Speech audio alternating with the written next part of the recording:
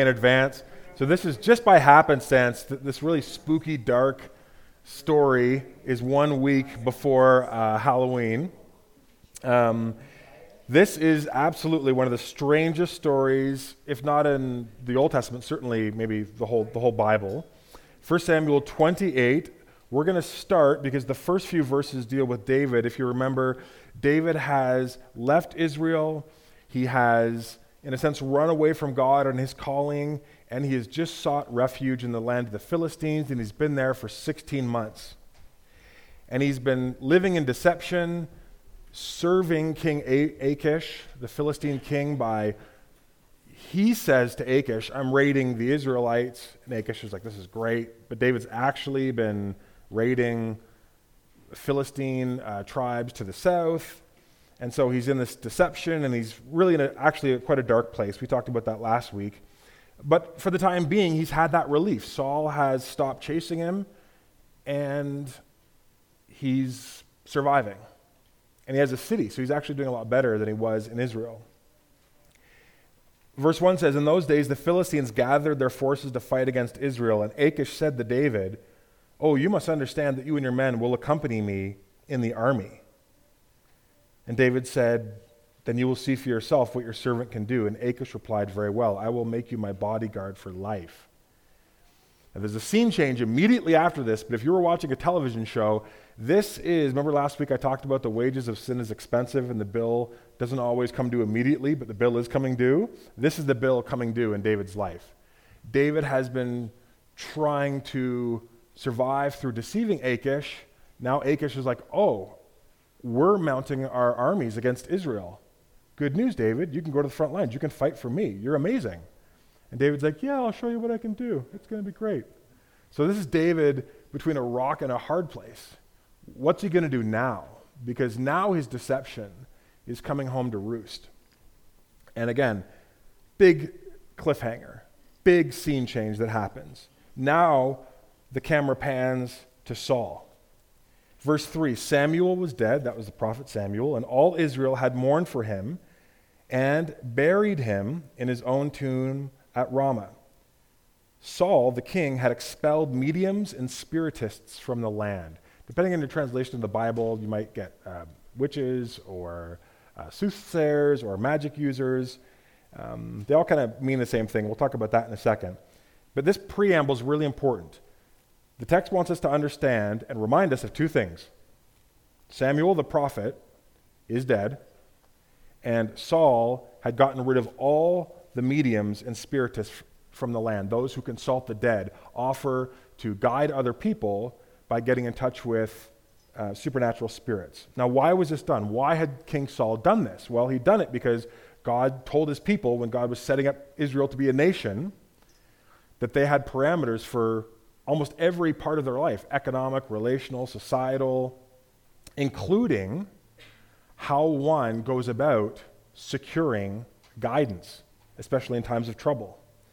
In Leviticus 19, God says, do not turn to mediums or seek out spirits or spiritists, for you will be defiled by them.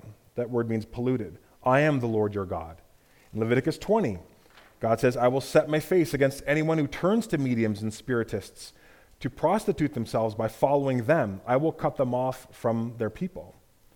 A few verses later, a man or a woman who is a medium or spiritist among you must be put to death. You are to stone them. Their blood will be on their own heads. And then in Deuteronomy, when the law gets repeated for a new generation going into the land, and they're kind of wondering, like, which of the law do we have to take into the land? Like, is it all still binding? And Moses does this long, extended review of what God wants for his people. He says, let no one be found among you who sacrifices their son or daughter in the fire, so child sacrifice, who practices divination or sorcery, interprets omens, engages in witchcraft, casts spells, who is a medium or spiritist, anyone who consults the dead. Anyone who does these things is detestable to the Lord. Because of these same detestable practices, the Lord your God will drive out those nations before you. You, speaking to all of Israel, you must be blameless before the Lord your God. The nations you will dispossess listen to those who practice sorcery and divination, but as for you, The Lord your God has not permitted you to do so. So Saul has removed these people from the land because he's followed, to this point, God's instructions regarding making sure that there is spiritual purity in the land. It's not wrong to find yourself in crisis. It's not wrong to be confused about things. It's not wrong to seek guidance. But again and again, God says, I am a God who draws near to my people to guide and direct them. So not only should you not go to someone else offering to draw upon supernatural powers to guide you, but why would you want to do that? Like when you have access to me. Verse 4, so that's the context. There's no mediums in the land. Samuel is dead. The Philistines assembled and came and set up camp at Shunem, while Saul gathered all Israel and set up camp at Gilboa. And when Saul saw the Philistine army, he was afraid. Terror filled his heart. It's an escalation. Again, it's repeated. He was afraid. Terror filled his heart.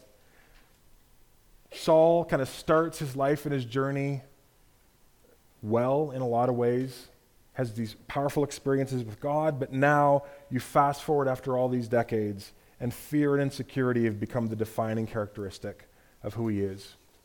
David looked across a battlefield and saw Goliath and said, oh yeah, that's no problem for God. Saul just sees the army, and he's like, we're doomed. He's flooded and overwhelmed with fear. So Saul, verse 6, inquired of the Lord. He prayed. He asked God what he should do. But the Lord did not answer him by dreams, by Urim, or by the prophets. So sometimes God spoke to leaders in dreams in the Old Testament, or by Urim, which is a priestly method of revelation, or by prophets. None of those vehicles are a source of revelation or guidance for Saul. God does not answer him. Saul then said to his attendants, I want you to find me a woman who is a medium, so that I may go and inquire of her. And they said, there is one in Endor. Which kind of begs the question, how did they know there was one in Endor? That seems sketch. How did they arrive at that answer so quickly? They didn't even feign like, well, Saul, I don't know. It's going to take us a long time. You expelled them from the land. Who can know where to find one of these things? They're like, oh yeah, there's one in Endor. It's like just down the road. Verse 8, so Saul disguised himself. That's important because what that means is Saul removed his kingly robes, removed the outward trappings of his authority and identity as a king. He divested himself of that, and he put on a disguise. He wanted to appear just like a regular person. He put on other clothes, and then at night, in secret, so no one knows about it, he and two men went to the woman. And he says to her, I want you to consult a spirit for me. Bring up the one whom I name. The woman said, she's kind of playing dumb. She's like, oh, surely you know what King Saul has done. He cut off the mediums and the spiritists from the land. Why have you set a trap for my life to bring about my death? She's like, I understand the law. I can be killed for this. Why are you trying to encourage me into this?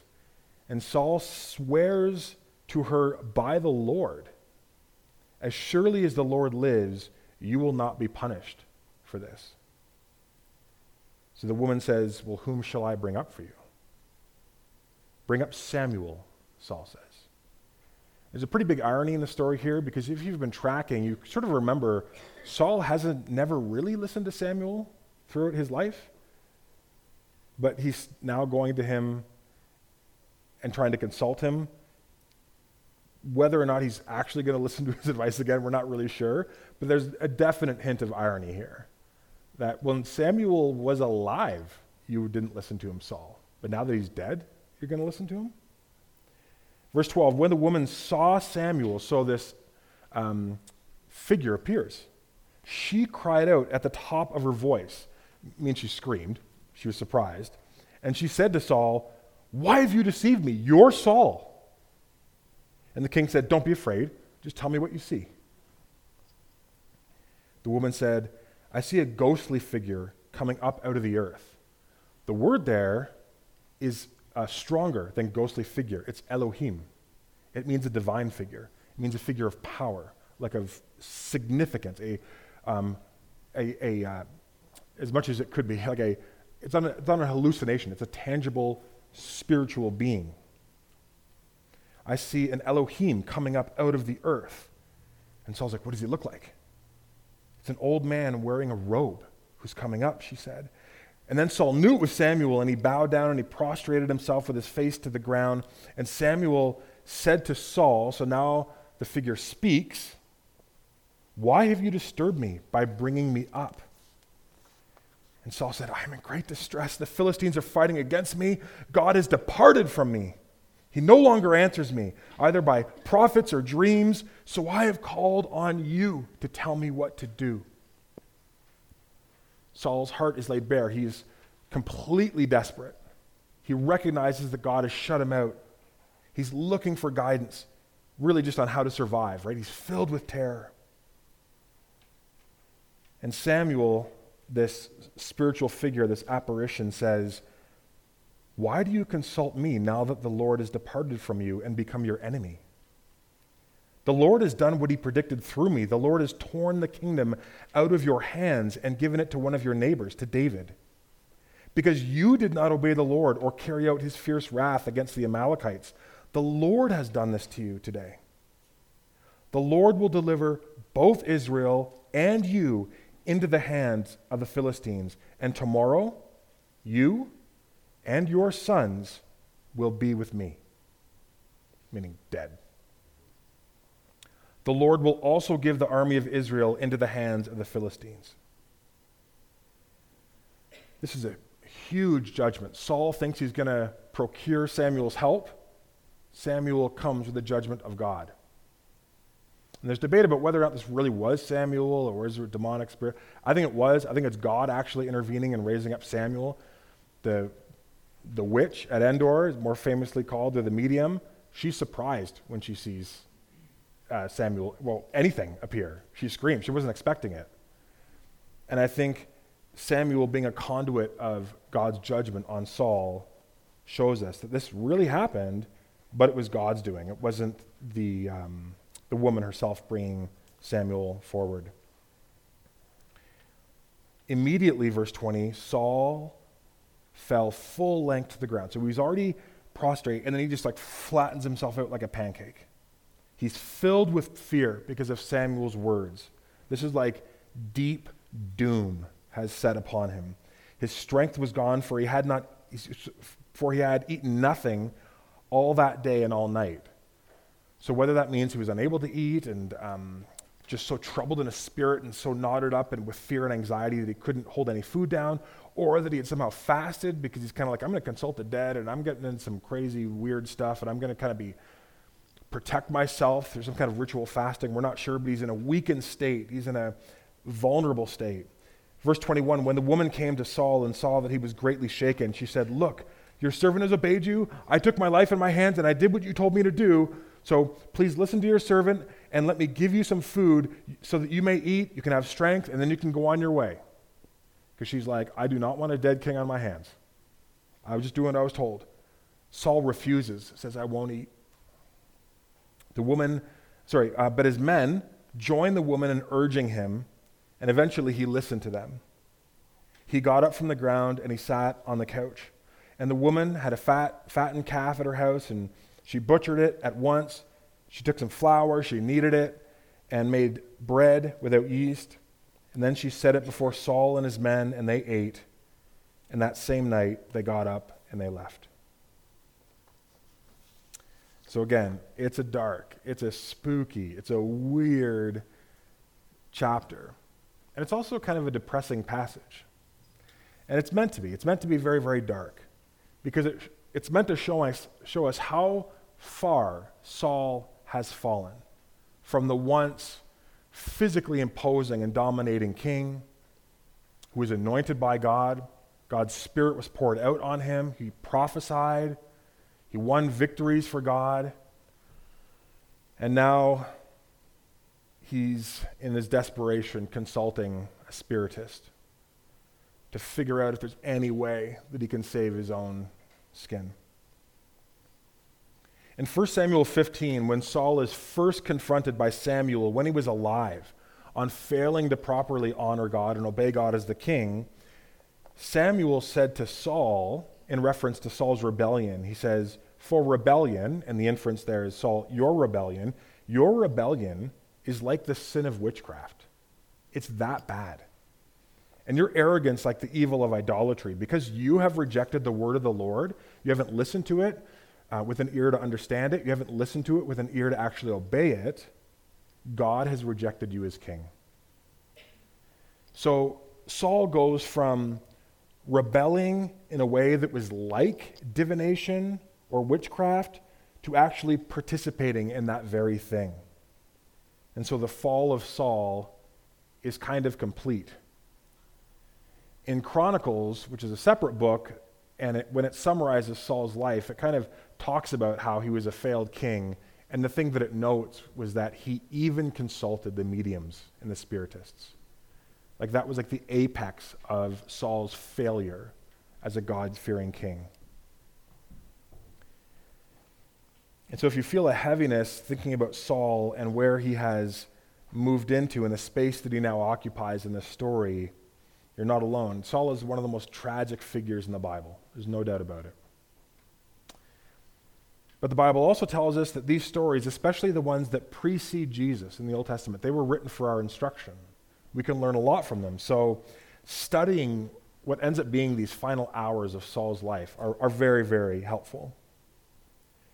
So in this chapter, I just want to talk about two things that stand out to me. One is obvious and one is sort of less so.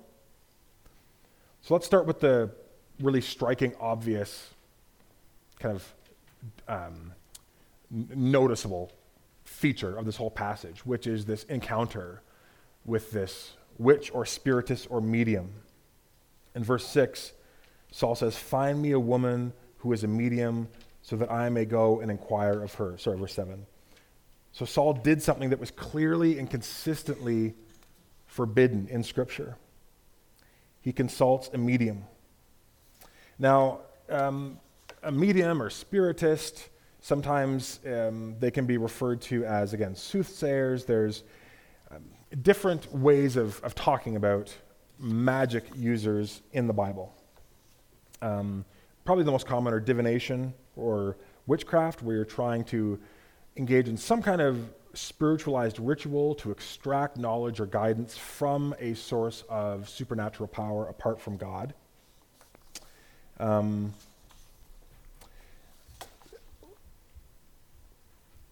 The shorthand of why this is wrong is that, well, let's just start pragmatically.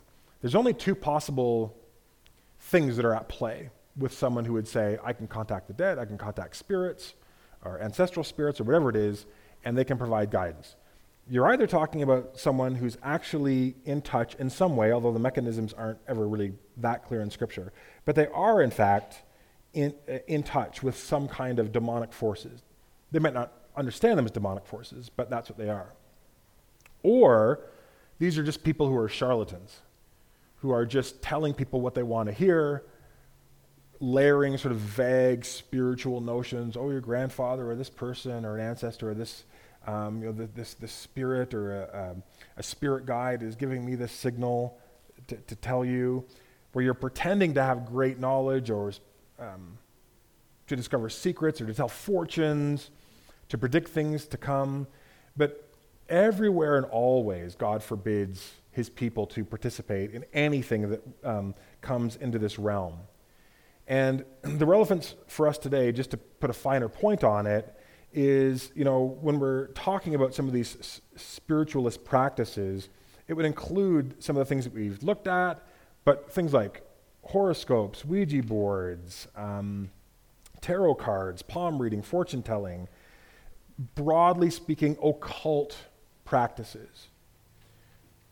Even if they are framed as something fun, not a big deal, just some entertainment, these are things that both Jewish believers and then Christian believers for thousands of years have understood from the Word of God to say these are off limits for us. Either because they work and you're actually getting in touch with damaging spirits, or they don't work and I'm just wasting a huge amount of time, energy, and often money trying to procure guidance when God could give it for free. Now, I read a few scriptures from the Old Testament earlier, but there are some from the letters written to the early Christians, so that we understand this isn't just a don't go there message from the Old Testament. In Galatians 5, when Paul is contrasting the fruit of the Spirit with the works of the flesh, or the acts of the flesh, our sinful nature, he says, the acts of the flesh are obvious. It includes things like sexual immorality, impurity, debauchery, idolatry, and witchcraft. And the word in Greek is pharmakia, from which we get pharmacy. But don't worry, going to a pharmacy doesn't make you involved in it. But that's where the word comes from. But it would be to use certain chemicals to elicit an opening into the spiritual realm.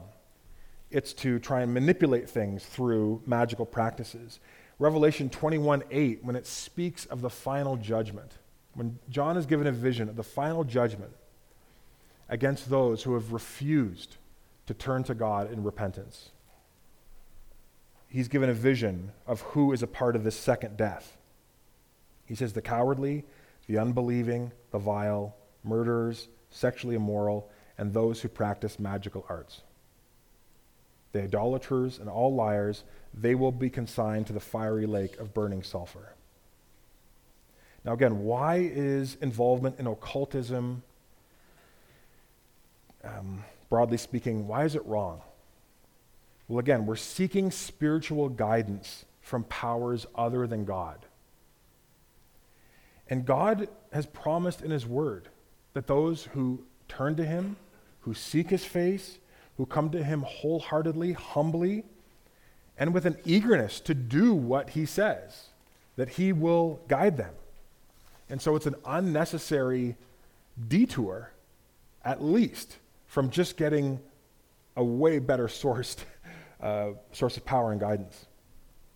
And the second reason why it's a sin is because it's an attempt to force your will upon reality according to our desires.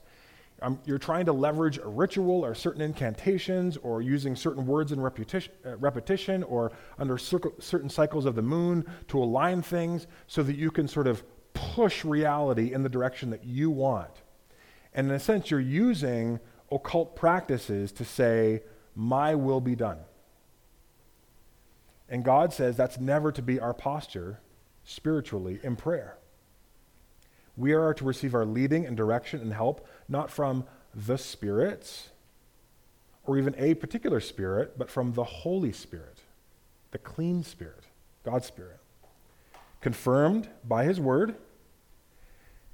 And we do that always ending our prayer with, but not my will, but yours be done. So occultism is grounded in a self-centered worldview, which is I'm going to learn how to manipulate the forces behind material reality so that what I want, and maybe even want good things, I want to find someone who loves me and get married. I want to have children. I want to have guidance. I want to feel connected with a lost relative who's long since passed. Those yearnings and longings aren't necessarily bad. But when we go after them in a way that puts us in alignment with opening ourselves up to exploitation, manipulation,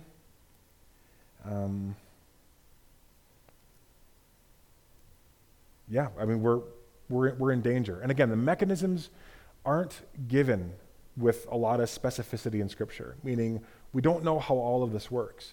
But if God says something clearly and repeatedly no in the Old Covenant, then reaffirms clearly and repeatedly no in the New Covenant, again, it's not because what is being said no to is something good that he's like, I just want to keep this from you. It's either a complete waste of time or it's dangerous in ways that we actually aren't aware of.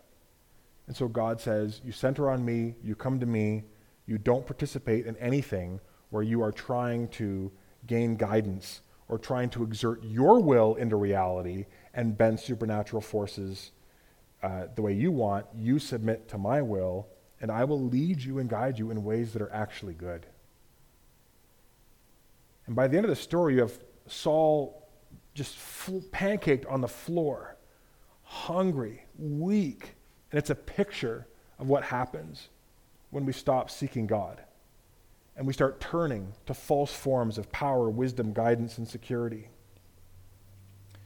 So this is a story that warns us where this, whether it's a fascination or a desperation, those things should lead us to God. And we should take very seriously the Bible's warnings, directly and indirectly through stories like this, that we go to him and we center on him alone. But I want to show you that Saul didn't simply decide to consult a medium just because. It came at the end of Saul's life after a long series of disobedience to God. After a long path of walking where he distrusted God. In fact, in verse 6, we read, Saul inquired of the Lord, but the Lord did not answer him. So Saul's in a desperate place, but part of the reason for his desperation is that he has asked God for help and God has shut the door. Heaven is closed. And that's due to Saul's consistent and repeated and unrepentant resistance and rejection of God. Saul, again and again, has refused to hear God, has refused to heed God, has refused to obey God, and now his prayers are hindered, literally blocked, and God refuses to hear them. Did you know that the Bible lists several reasons your prayers can be blocked or hindered in some translations? The Bible actually outlines a number of reasons. I'm just going to list 3. Pride and selfishness. There's a promise in Scripture, 1 John 5:14, that says, and this is the confidence we have before God in prayer. If we ask anything according to his will, he hears us. But here's a counter promise from James 4:3. When you pray for things, you don't get what you ask for because you want them for the wrong things. You want them for your own pleasure. You're asking in order to get. You're not asking and say, God, would you bless me so that I can be a conduit of blessing to other people and your will would be done in my life? You're like, no, God, would you prosper me financially so that I don't have to worry about things anymore and I can spend money on what I want to spend money on and I can just have the fun that I want to have? Why isn't God answering my prayer? Because of pride and selfishness. When we pray from a place of pride and selfishness, heaven is shut. The second thing is marital discord and strife. Interesting passage, 1 Peter 3:7. Peter is instructing husbands. He says, husbands, in a similar way, live with your wives in understanding, with understanding compassion, since they are weaker than you are, physically weaker. Honor your wives as those who share God's life-giving kindness so that nothing will interfere, literally the Greek word, prevent your prayers of reaching to God. You are not aggressively and maximally seeking to bless and honor your spouse. I mean, you can infer that it goes the other way as well, but the direct thing here is a charge to husbands. If you do not love and honor your wife well, there'll be a blockage. And lastly, unconfessed sin. Psalm 66 says, if I had cherished sin in my heart, if I had said, I'm going to honor God in lots of ways, I'm going to go to church, do Bible study, I'll say a little prayer, but like over here in this little area where no one sees it or only a few people do, I kind of have this pet sin and it's not really hurting anybody. No, it's under control, it's fine. The psalmist says, if I had cherished sin in my heart like that, the Lord would not have listened to me. And then through the prophet Isaiah, God says, listen, or behold, like pay attention, the Lord's hand isn't shortened that he can't save. He's like, God isn't like a T-Rex and it's like, oh, I can't help you. Sorry, my arms are too short. Nor is his ear too heavy that he can't hear. Your iniquities, your sin have separated you from your God, and your sins have hid his face from you. He will not hear you. It's not that he can't, he won't hear you. Sometimes before our relationship with God and even our entire life can actually move forward, we have to repent and turn to God, and we have to repair that relationship. We have to get serious with turning away from sin and towards what God is calling us to do and how to live. And otherwise, and again, the mechanism, like the timeline here details aren't given. But what we do see in Saul's story, and we hear repeated it, at some point, if we live in resistance to God, he will stop listening.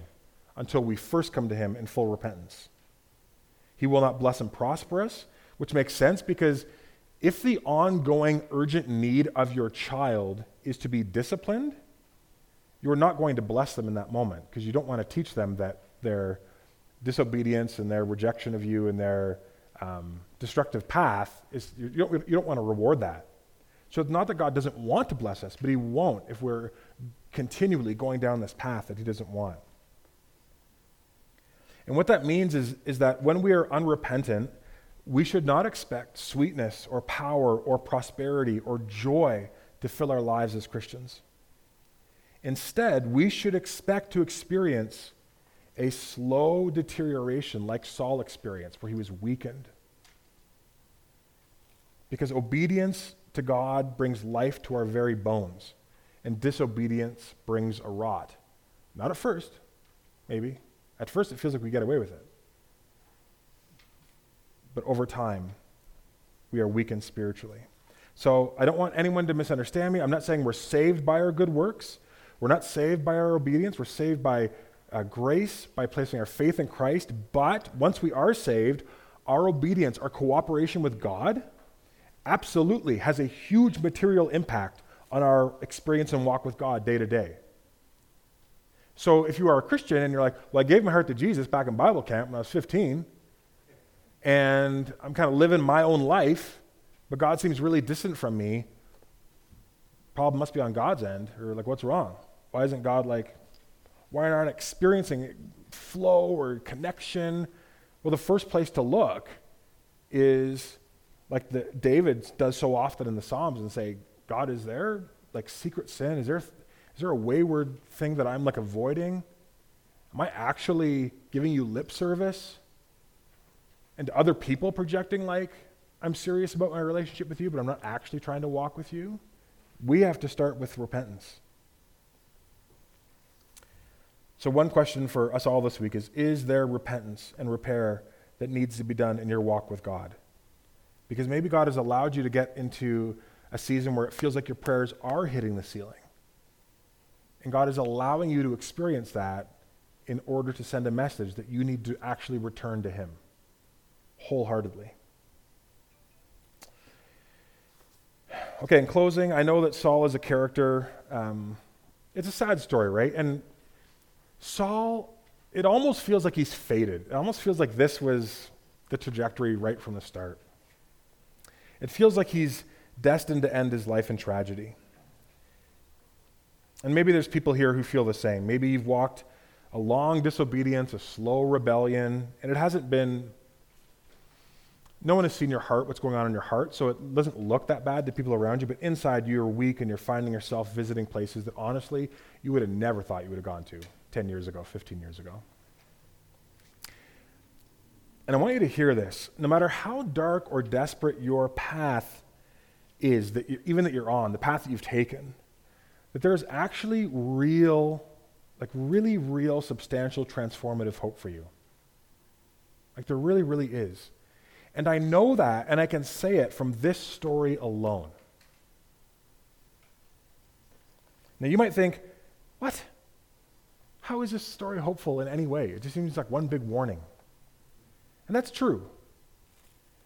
But there's a grace note here that is very, very subtle.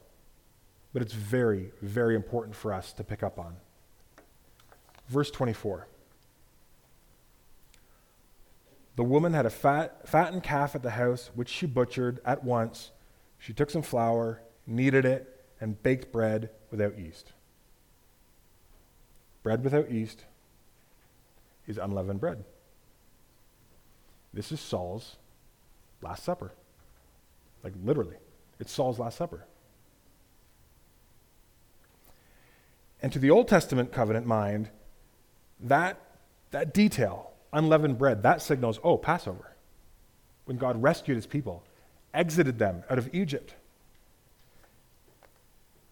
What we're seeing here, and this is pretty sophisticated, but it's important to understand, because this is another example where when people are like, the Bible is just made by human beings, you just can't imagine how foolishly stupid that is. You do not understand the complexity and sophistication of Scripture. Here's one example. Bookmark it. Saul, we're being shown a counterfeit Passover here that is going to signal an exodus. Saul's exit from this life. It will happen the next day.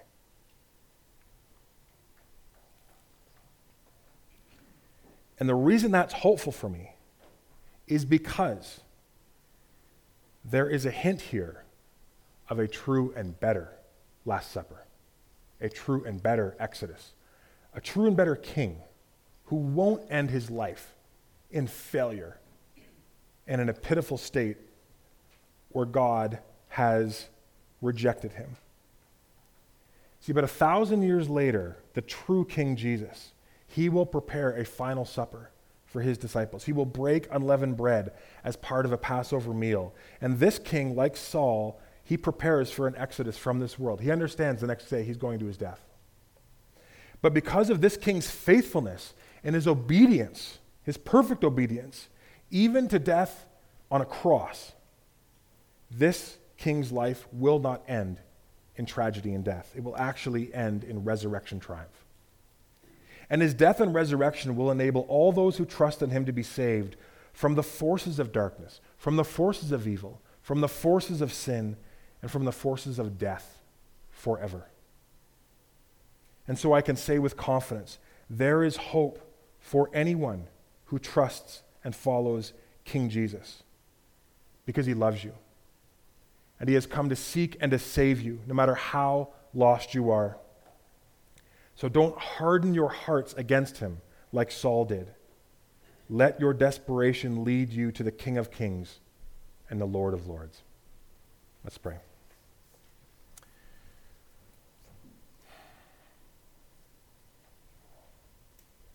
This story shows us just the failure of King Saul, and it holds a mirror to the failures of our own heart, God.